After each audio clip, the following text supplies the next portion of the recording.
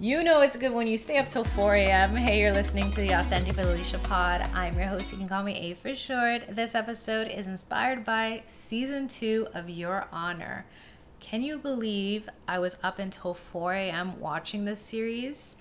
I looked and I said, wait, hold up, 4 a.m. and I got 3 episodes to go? No. I binge watched the rest of it the next day, and I have to say, if you have not seen Your Honor, you need to watch it. Hit pause on this pod. Go and watch it. Whether you're partway, midway, just starting season 1 today, I don't want to spoil it for you. There are too many plot twists. Go watch it and come back to this. For the 3 of you who are still here, I don't know anyone in real life who's watched this show. I'm going to tell everyone after I'm done recording. I have so much to share that applies to your authentic journey from this show. I don't even know how we're going to get it all in this episode. So the biggest thing that is so eminent and so present is this idea of every action has a reaction. You can see it from season 1, episode 1, when Adam commits a hit and run and kills Rocco. From that moment to this series finale, everything that Adam does has an impact and influence on the main characters. That is one way of looking at our lives. We do things and we think that it's insignificant or it doesn't impact anyone. But a lot of times it's actually quite the opposite. The smallest thing can have a huge impact on somebody else. It could be being upset at the barista, and that cascades into something else. Life, after all, is a domino effect, and we never know when we have an action how that reaction is going to change the trajectory of somebody else's life.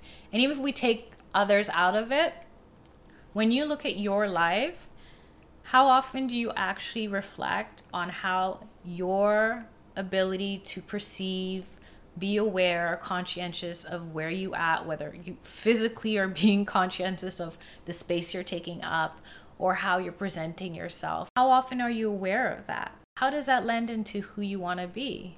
A lot of times we look back at our lives and we weren't as present or as full as we felt we should have shown up as. Perhaps that's since you weren't present and aware of where you were at in that moment. You can tell I really got into the storytelling with this show. I never really binged like that. After the way season 1 ended, I said karma is king. I don't even know if karma exists in real life. I haven't seen it in mine, and I mind the business that pays me, so I don't know about other people's lives. In the show, though, they really exemplified the significance of things coming around. It is not by chance, it is great storytelling that Kofi's little brother Eugene tries to kill Carlos, who killed Kofi, but instead kills Adam, who technically was the reason why everything happened. Nah, if it wasn't for Adam's dad, Michael Desiato, everyone's life would have been changed, but not in that way. This goes back to the first theme that we discussed, which everything has a reaction. Because of what Eugene did, he had to flee, and that had an impact on his new auntie, and then that had an impact on the Desire Gang, and we can get into that in maybe a part 2. I don't want to do too much in this one. There is something so gratifying, so satisfying of seeing karma play out. Karma doesn't always have to be this negative thing or you got what was coming.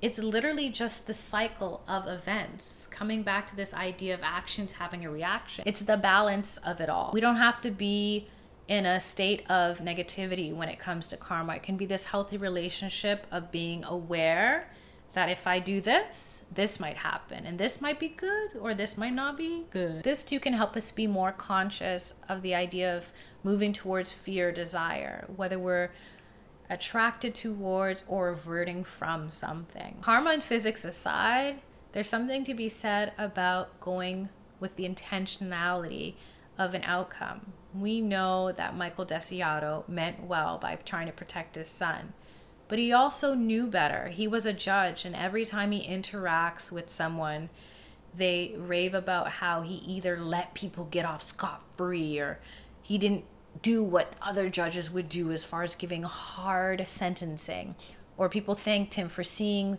beyond the crime and seeing them as a person.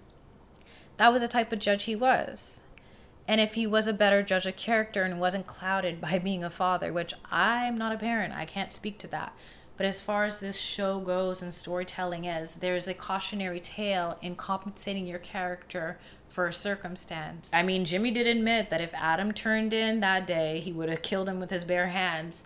But if you look at the end and the outcome, was Adam's life any more important than Kofi or Eugene's 3 siblings and his mom, or the countless other people that died based on the Desire versus Baxter battle? And while we're on that, let's talk about society a little bit. There's an illusion there when it comes to the Baxters looking over their balcony of their illustrious hotel to the rundown, I won't call it a speakeasy, but it was giving like a jazz bar type of vibe, the place that Desire bought out. I love the story behind why Big Mo bought the bar. It's not just for her fiance. It was more because her dad wasn't allowed to enjoy himself there, pulling into the history of the South and Louisiana and how this woman, maybe by illicit means, was able to buy something that her dad couldn't even dream of occupying in the past. Do I agree with that? Not necessarily, because there's a big undercurrent of the ends do not justify the means in every regard when it comes to every single character in this show. There's still an illustration, though, of how we will look down on one type of crime or one type of class or one type of person, but then adhere different qualities to another.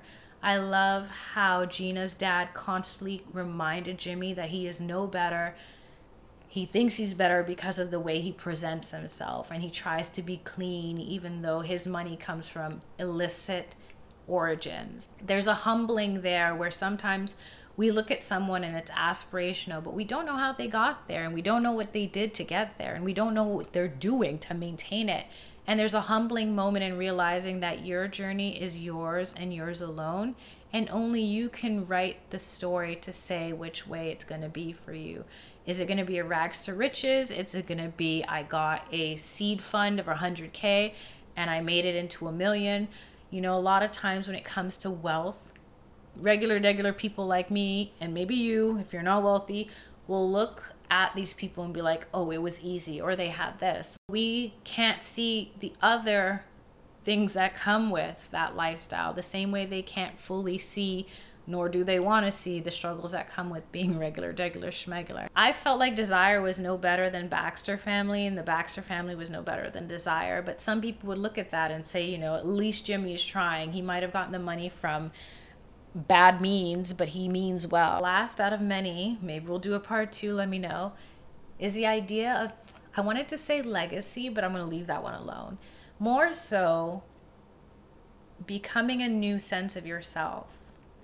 The way they wrapped up this season, or even maybe series, was this evolution of every single character. You see Carlo taking his tie off to kind of be the man that doesn't take directions like his dad said. You see Gina wearing that really nice coat. I don't know where she's going because the mom not going to let her be the front of everything, but hey. You see the Desire gang reassembling. You see Michael going back to prison. You hear the detective tell Eugene he'll always be Eugene, but he needs to change his name. You hear Leah say she doesn't know what she's going to do now that she's not representing him. There is so many transitional moments, and we have that moment at any moment in our lives to decide, hey, we're not going to be that person anymore. Hey, it no longer serves us, and that is okay. And we can choose to keep the qualities that we love about ourselves and slowly shed the ones we don't. So that's all I'm going to share for today. If you want a part 2, if you want me to add more themes to a future episode, let me know. And until next week, stay blessed, stay authentic.